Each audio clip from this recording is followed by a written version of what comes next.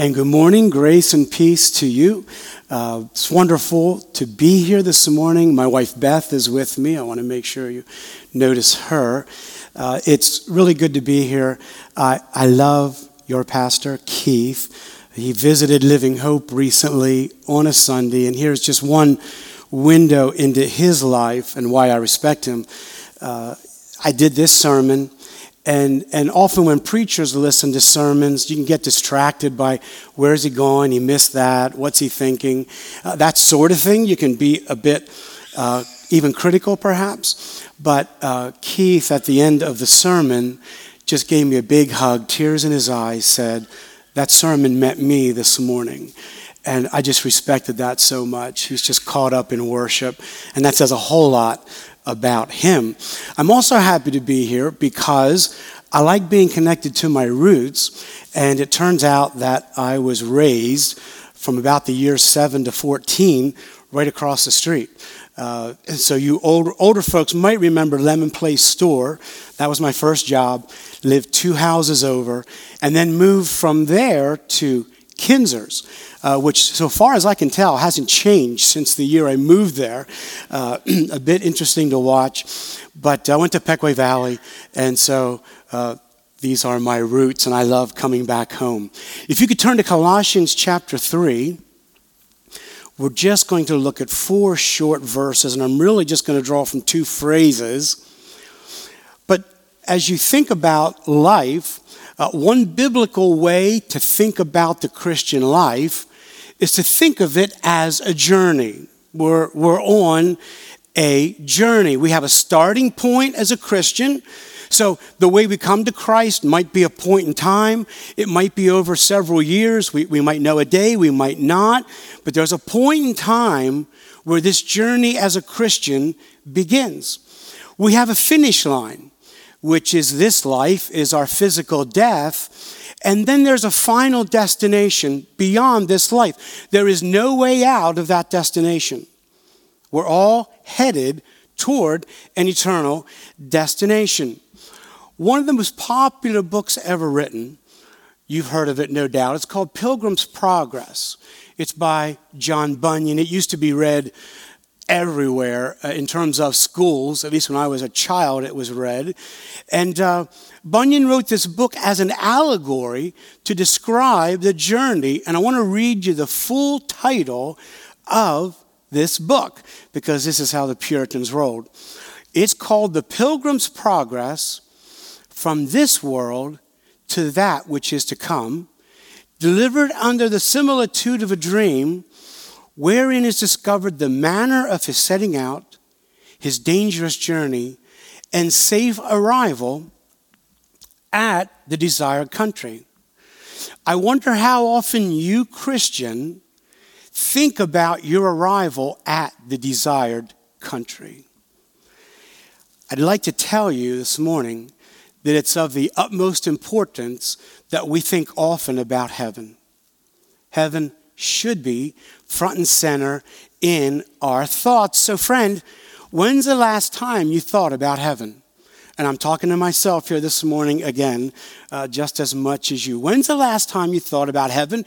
Did heaven cross your mind in the past week? In the past month? Because you know what it's like. We're busy people, right? We have work to do, family, friends, phones to be on, right? We have all kinds of things going on. And it's so easy to be distracted in the here and now. I think it's generally true that the older one gets, the more one thinks about heaven, because we've lost friends or family members. And so it tends to press in more upon us. Why would it matter that we think about our desired country, this destination? Why would that matter? One reason is because you need to know how to pack. You need to know how to prepare. Beth and I, over this past year, have watched way too many Hallmark movies because we're just tied up at home.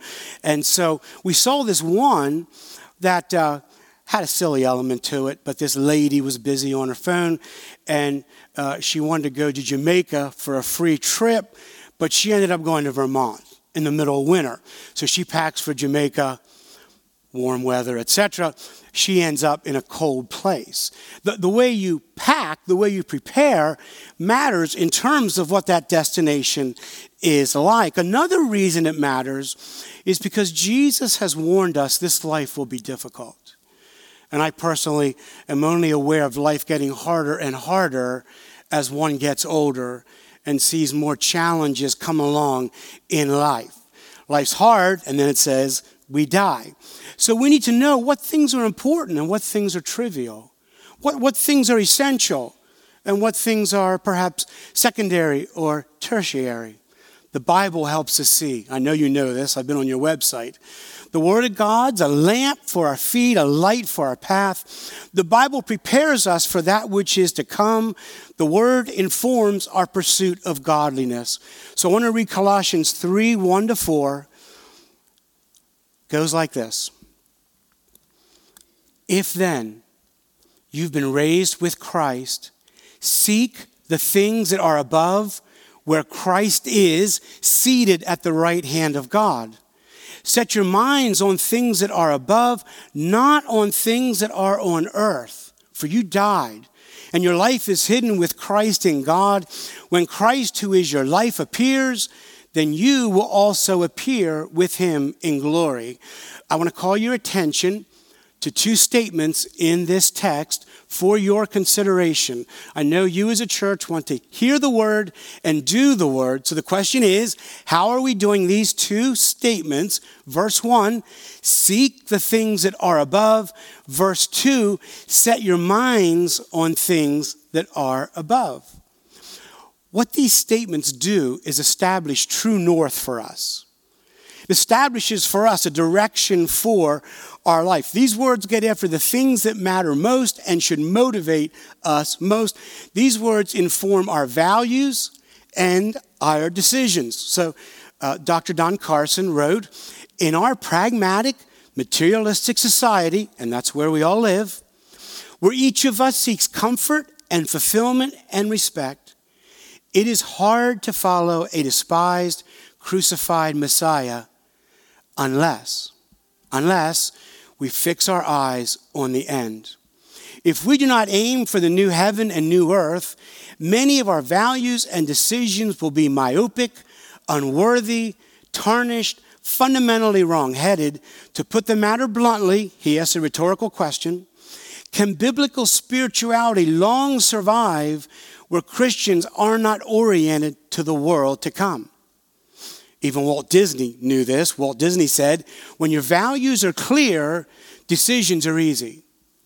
When you know what you value, when you know what you're headed toward, decisions become easy. This text invites us to think and live with a vertical focus in our lives. You know how hard this is day in and day out, to think and live with a vertical orientation. We find it challenging as life is busy. But we want to major on the life to come.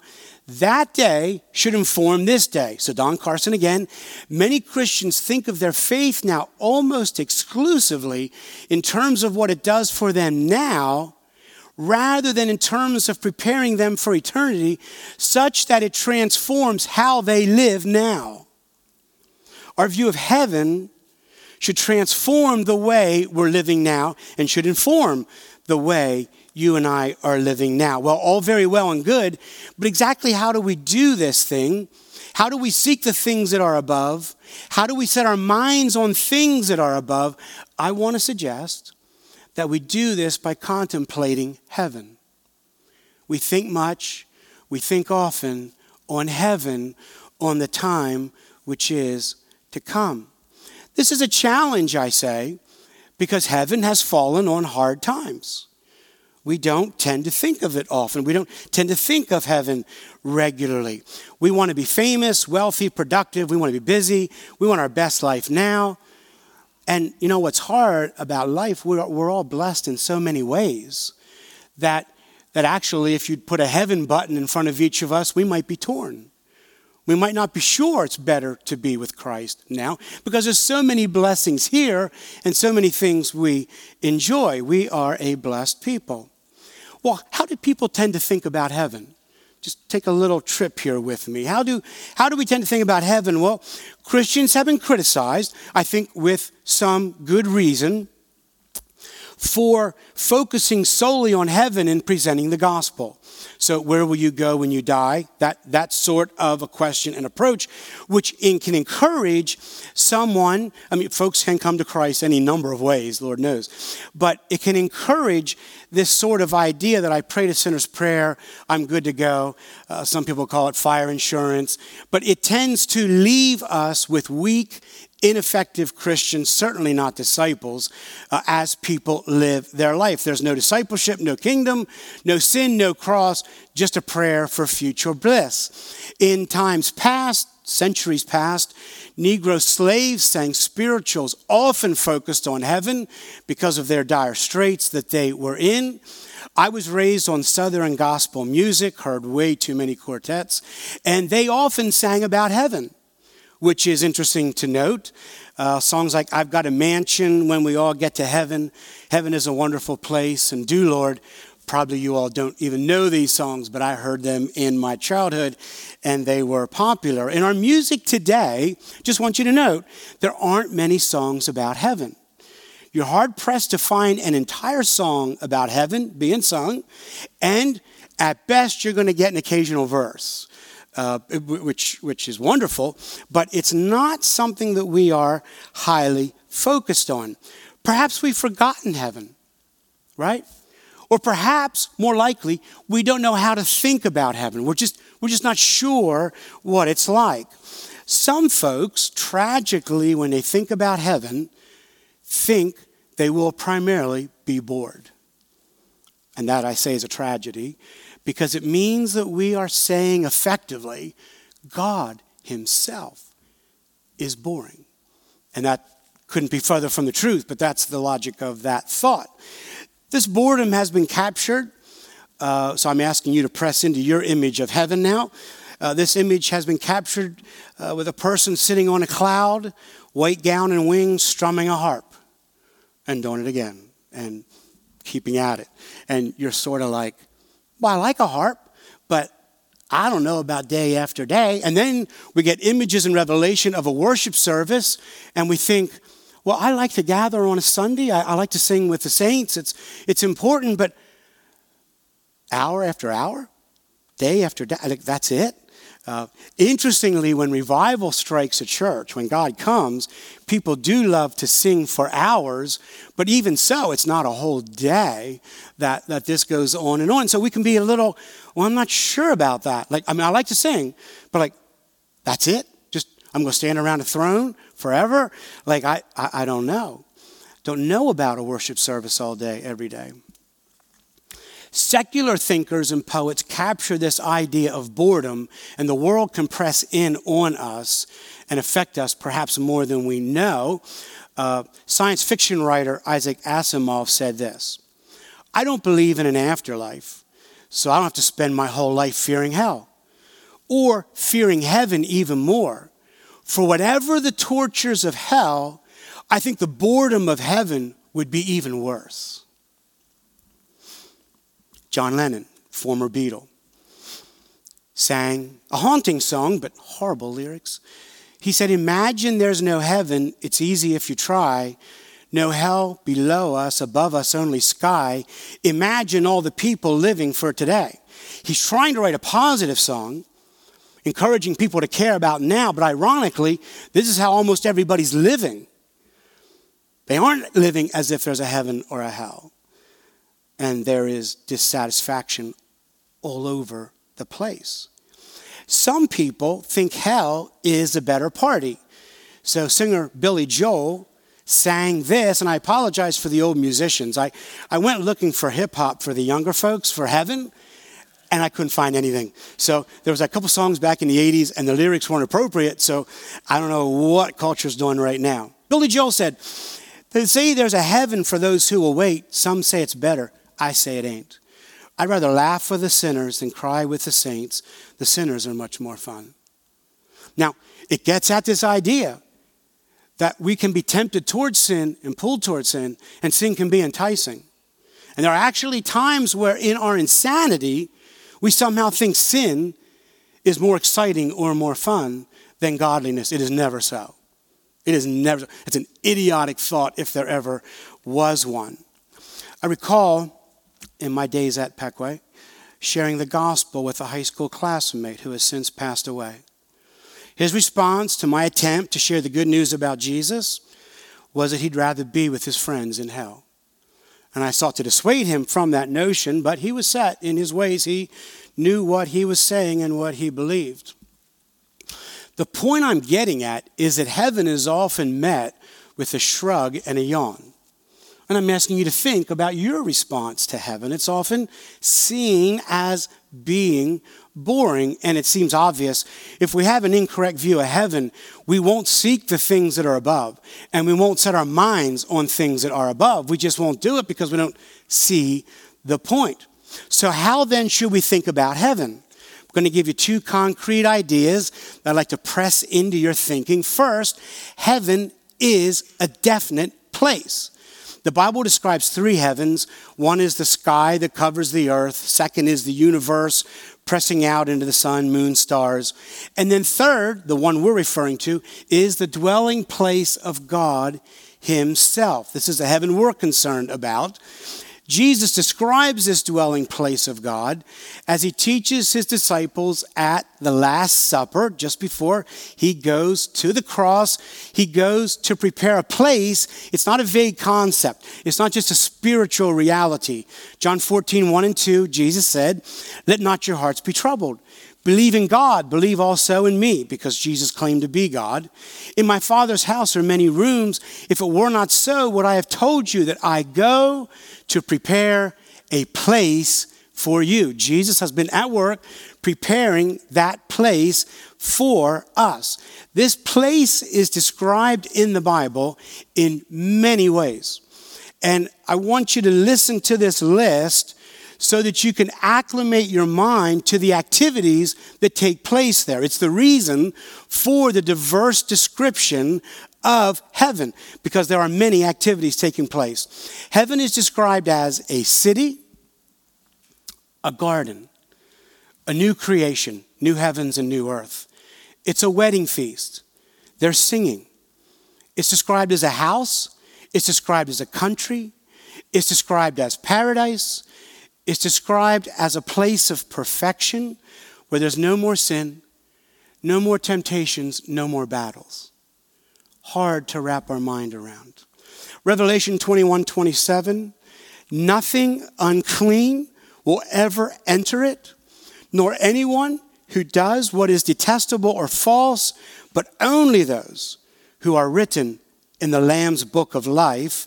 And earlier in chapter 21, "The one who conquers will have this heritage. I'll be his God, he'll be my son.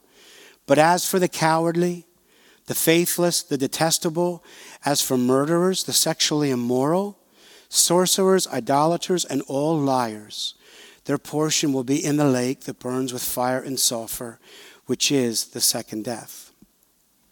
But heaven is a world of love. In 1 Corinthians 13:8, the Bible says love never ends.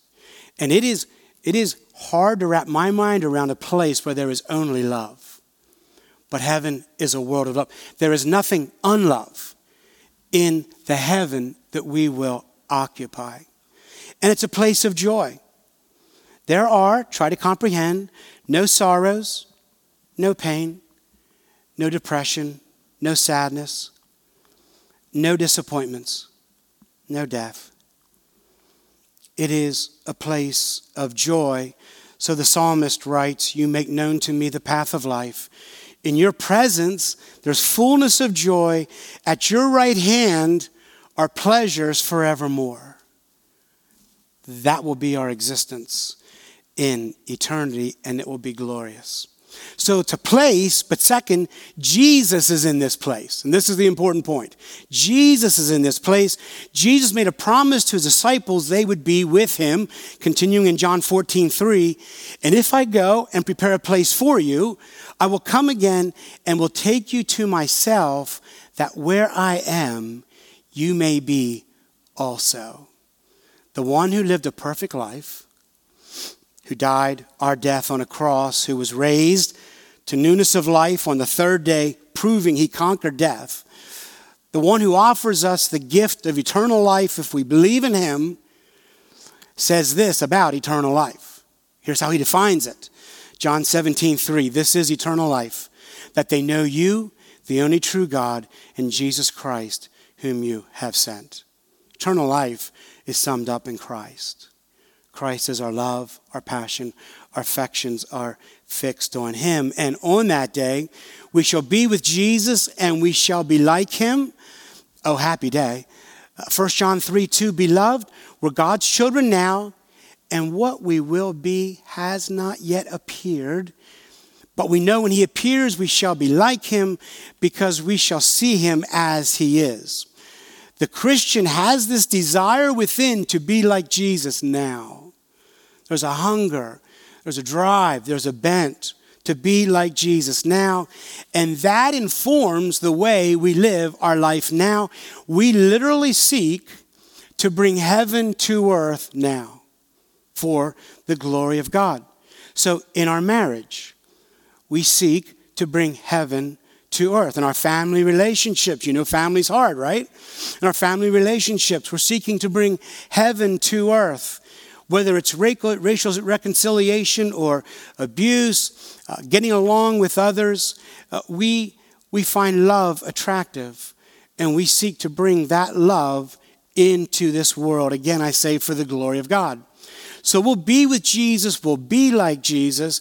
God is the gift, and God is not boring. So Pastor John Piper writes, Christ did not die to forgive sinners who go on treasuring anything above seeing and savoring God. And people who'd be happy in heaven if Christ were not there will not be there. Gets at this idea that things are summed up in Christ. Christ is our all in all. The gospel is not a way to get people to heaven. It's a way to get people to God. It's a way of overcoming every obstacle to everlasting joy in God. If we don't want God above all things, we've not been converted by the gospel. In my 8th grade history class at Pequea Valley, World History, I was taught the reason Christianity spread and existed because the poor people of the world loved the idea of streets of gold, and so they wanted gold. And I sat there thinking, ludicrous. Because it wasn't gold they were interested in. It was Jesus they were interested in. It was Jesus they longed for and wanted to be with. It's the same way for us. But get this, Jesus will be delighted to see you there. He will be delighted to see you face to face. What a greeting that will be. We're thinking, I'm just blessed to be here. He longs for us to be with him. A.W. Tozer said, did you ever stop to think that God is going to be as pleased to have you with him in heaven as you are to be there? His love is upon you, and he wants to be with you, and we want to be with him. So heaven's a place, and Jesus is there. So third, why or how does heaven affect the way we live?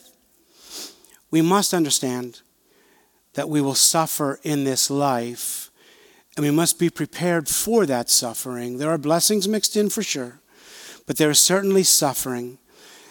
Heaven lightens the burden as we trod our path in this life. Suffering reveals to us who we are now. It doesn't create a response. It's a revealer. It says who we are.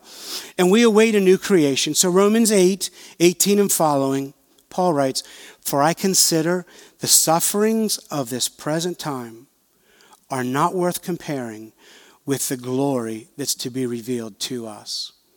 For the creation waits with eager longing for the revealing of the sons of God. For the creation was subjected to futility, not willingly, but because of him who subjected it, in hope that the creation itself will be set free from its bondage to corruption and obtain the freedom of the glory of the children of God. This present time isn't worth comparing. as we try to wrap our minds around what heaven's like, this present time does not compare. It is above and beyond. Eye hasn't seen, ear hasn't heard what God has prepared for us, his people. 2 Corinthians 4:16 and following. So do not lose heart.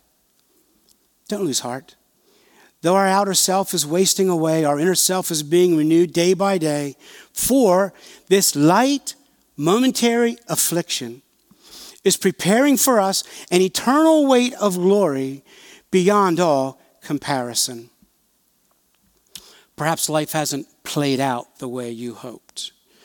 Speaking to folks at Living Hope, I don't know you, but enough people here. Some are going to fit into these categories. At Living Hope, we have some folks who'd like to be married and aren't, and that's a disappointment to them. We have a couple or two that would like to conceive and are devastated because they can't. It's a heartbreak. It's a sorrow for them as they live out this life. You want children? Can't. Perhaps you've been mistreated or abused by someone along the way. It happens to many, and it makes life grievously hard. Perhaps you've just simply been respected. In all of these, life itself is not the end. There is a destination beyond this life, and God has said, do not take revenge. God has said, that ball is in my court, and I'll settle all accounts. I've got it.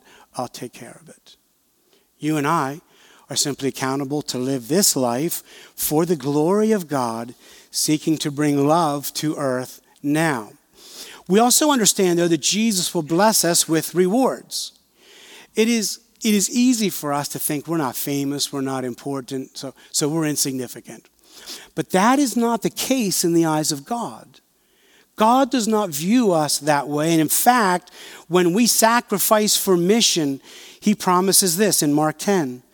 Jesus said, truly I say to you, there's no one who's left house or brothers or sisters or mother or father or children or lands for my sake and for the gospel who will not receive 100-fold now in this time, houses and brothers and sisters and mothers and children and lands with persecutions, note that, and in the age to come, eternal life. But many who are first will be last, and the last will be first. What's Jesus saying? He loves sacrifice, he loves mission, but he's saying in life, those you see as first now, don't be fooled. On that day, they'll be last. They won't be first. For each and every one of us, our life has massive significance as we're called to live as salt and light and live for the glory of God. So we take courage no matter our plight in knowing God sees us and knows us. And no matter what comes our way in this life, we make it our aim to please him. So the Apostle Paul again, 2 Corinthians 5. Yes, we're of good courage, and we'd rather be away from the body and at home with the Lord. So whether we're home or away, we make it our aim to please him. For we must all appear before the judgment seat of Christ, so that each one may receive what is due for what he's done in the body, whether good or evil. And we want to get as many people in on this as possible, because our Savior must have his inheritance of the nations. And so we share the gospel with our friends. We share the gospel with neighbors we're around, co-workers as appropriate. We care deeply that others get in on everything good that will be ours in eternal life. We love to tell others about Jesus. We tell them the bad news about sin and wrath to come. And we tell them good news of a Savior who died for the sins of the world. And then we live life making choices that we weigh on the scales of eternity. Our resources get stewarded by what they are worth on that day. And so Martin Luther said he lives every day thinking about that day. And so it should be for each one of us. Heaven's the destination of a Christian, the end of a journey. Heaven is a place and Jesus is there. It will be glorious. What will we do in that new creation? Listen, all I can say is we'll have the best time ever. Best time ever. I expect all manner of work and creative activity.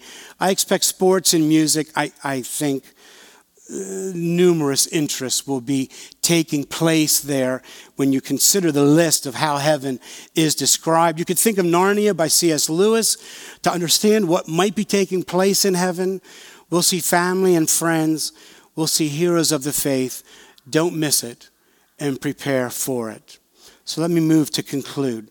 So what's our problem? What's our problem? I asked you in the beginning, have you thought about your eternal destination? When's the last time you thought about heaven? It's not to make you feel bad. I'm trying to exhort you to do Colossians 3, 1-4, to do what the Bible says we should do. I think our problem is we forget about heaven. We forget about where Jesus is. Of course, it could mean we forget about Jesus himself, right? But I think for many of us, Jesus is more front and center. But I think heaven can be a far-off, remote idea. I want to underscore for all of us that life is not a certainty. We are only as good as our next breath and our next heartbeat. And back when I was working at my first job after college, I had a friend's son who was 14 drop over in center field from an aneurysm, dead, gone at 14. And I don't say this to alarm anyone. You can't scare anyone into the kingdom of God. It's love and mercy that attracts. But I want to say to each of us, I want to say, friends, don't kick the can down the road. Because life is uncertain. We don't know if we have the rest of today. We don't know if we have tomorrow. And so if you're not following Christ, I want to invite you to consider your ways. I want to encourage you to think about eternity, the life beyond this life, that Jesus says is sure and certain. But heaven is not sure and certain for all. Encourage you to consider your life. And if you're a Christian, professing Christian, I want to invite you to examine your life and consider whether you're living with that day in view. Or are you messing with other things that are unproductive or perhaps even sinful, that have no benefit on that day, none whatsoever? I want to ask you, are you sure it's worth giving up that sacrifice? I suggest that it's not. It's unwise to delay following Jesus. Sinclair Ferguson puts it this way: our problem is that our sense of values has been distorted. We treasure the visible and the ephemeral. We discount the invisible and eternal. That's heaven. That's why we need to listen again to the injunction not to be conformed to this age, but to be transformed through renewing of our minds, Romans 12, 1 and 2. The biblical doctrine of the final state is intended to reverse our this age mentality. So what's the solution? I say fight to think about heaven where Jesus is. Fight to think about it. From time to time, reflect on what it must be like to be there. Study the topic of heaven in your Bible. Randy Alcorn wrote a book about heaven that I can recommend. Randy tends to speculate a bit more than I'm comfortable speculating. He says things like, for instance, your pet, if it makes you happier, your pet will be in heaven. Now, I don't know if that's true or not, but maybe someone needs to hear that today. But so there's things like that in it. But he writes, and the whole book gets you to think about heaven. And I think that is a worthwhile exercise. So study the topic. Talk to others about heaven to stir and strengthen your faith. Some of my most helpful moments in my Christian life have been conversations with others about heaven where they're mentioning things I'm not even thinking of, and it serves me. So 1 Thessalonians 5, 9 and following, for God has not destined us for wrath, but to obtain salvation through the Lord Jesus Christ, who died for us so that whether we're awake or asleep, we might live with him. Verse 11, therefore encourage one another and build one another up just as you are doing. Friends, we help each other live the Christian life when we talk about heaven with one another. It helps to remind us, it helps to sharpen us, and it helps to encourage us. While we live by grace through faith, this will require focus and effort on our part. As a young man, Jonathan Edwards, considered the greatest theologian the U.S. has produced, penned some 70 resolutions. And number 50, I commend to you. He said effectively, I'm going to act now as I judge would be most prudent for when I come into that world. I'm going to do everything now with an eye on what's best then. And it's to this that I exhort you for your consideration from this day forward. So there's much we don't know about heaven, I'll grant you, but God has told us all that we need to know. And so Revelation 21, 1-4 says, Then I saw a new heaven and a new earth, for the first heaven and first earth had passed away, and the sea was no more, meaning evil was gone. And I saw the holy city, New Jerusalem, coming down out of heaven from God, prepared as a bride adorned for her husband. And I heard a loud voice from the throne saying, Behold, the dwelling place of God is with man. He will dwell with them, and they will be his people, and God himself will be with them as their God. He will wipe away every tear from their eyes. Death shall be no more. I am ready for that. Neither shall there be mourning, nor crying, nor pain anymore, for the former things have passed away. And Jesus said in Matthew 5:8, Blessed are the pure in heart, for they shall see God. So friends, seek the things that are above. Set your mind on things that are above, and live your life now informed by those thoughts. Let's pray. Lord, thank you for your word. Thank you for your encouragement to us regarding how to live. Lord, we're aware that we've been taught. We have a great deal of knowledge. And when we appear before you, there won't be any excuses we can offer. I pray that you would lead us by your Holy Spirit. Fill us, I pray. And Lord, I pray that you would keep heaven by grace in the front and center of our thinking. And I pray that it be our earnest desire to bring heaven to earth, to live a life of love, to live a life of joy, to endure whatever sufferings and persecutions come our way, all because our eyes are fixed upon that which is far superior to this life. Lead us and guide us, we pray. In Jesus' name, amen.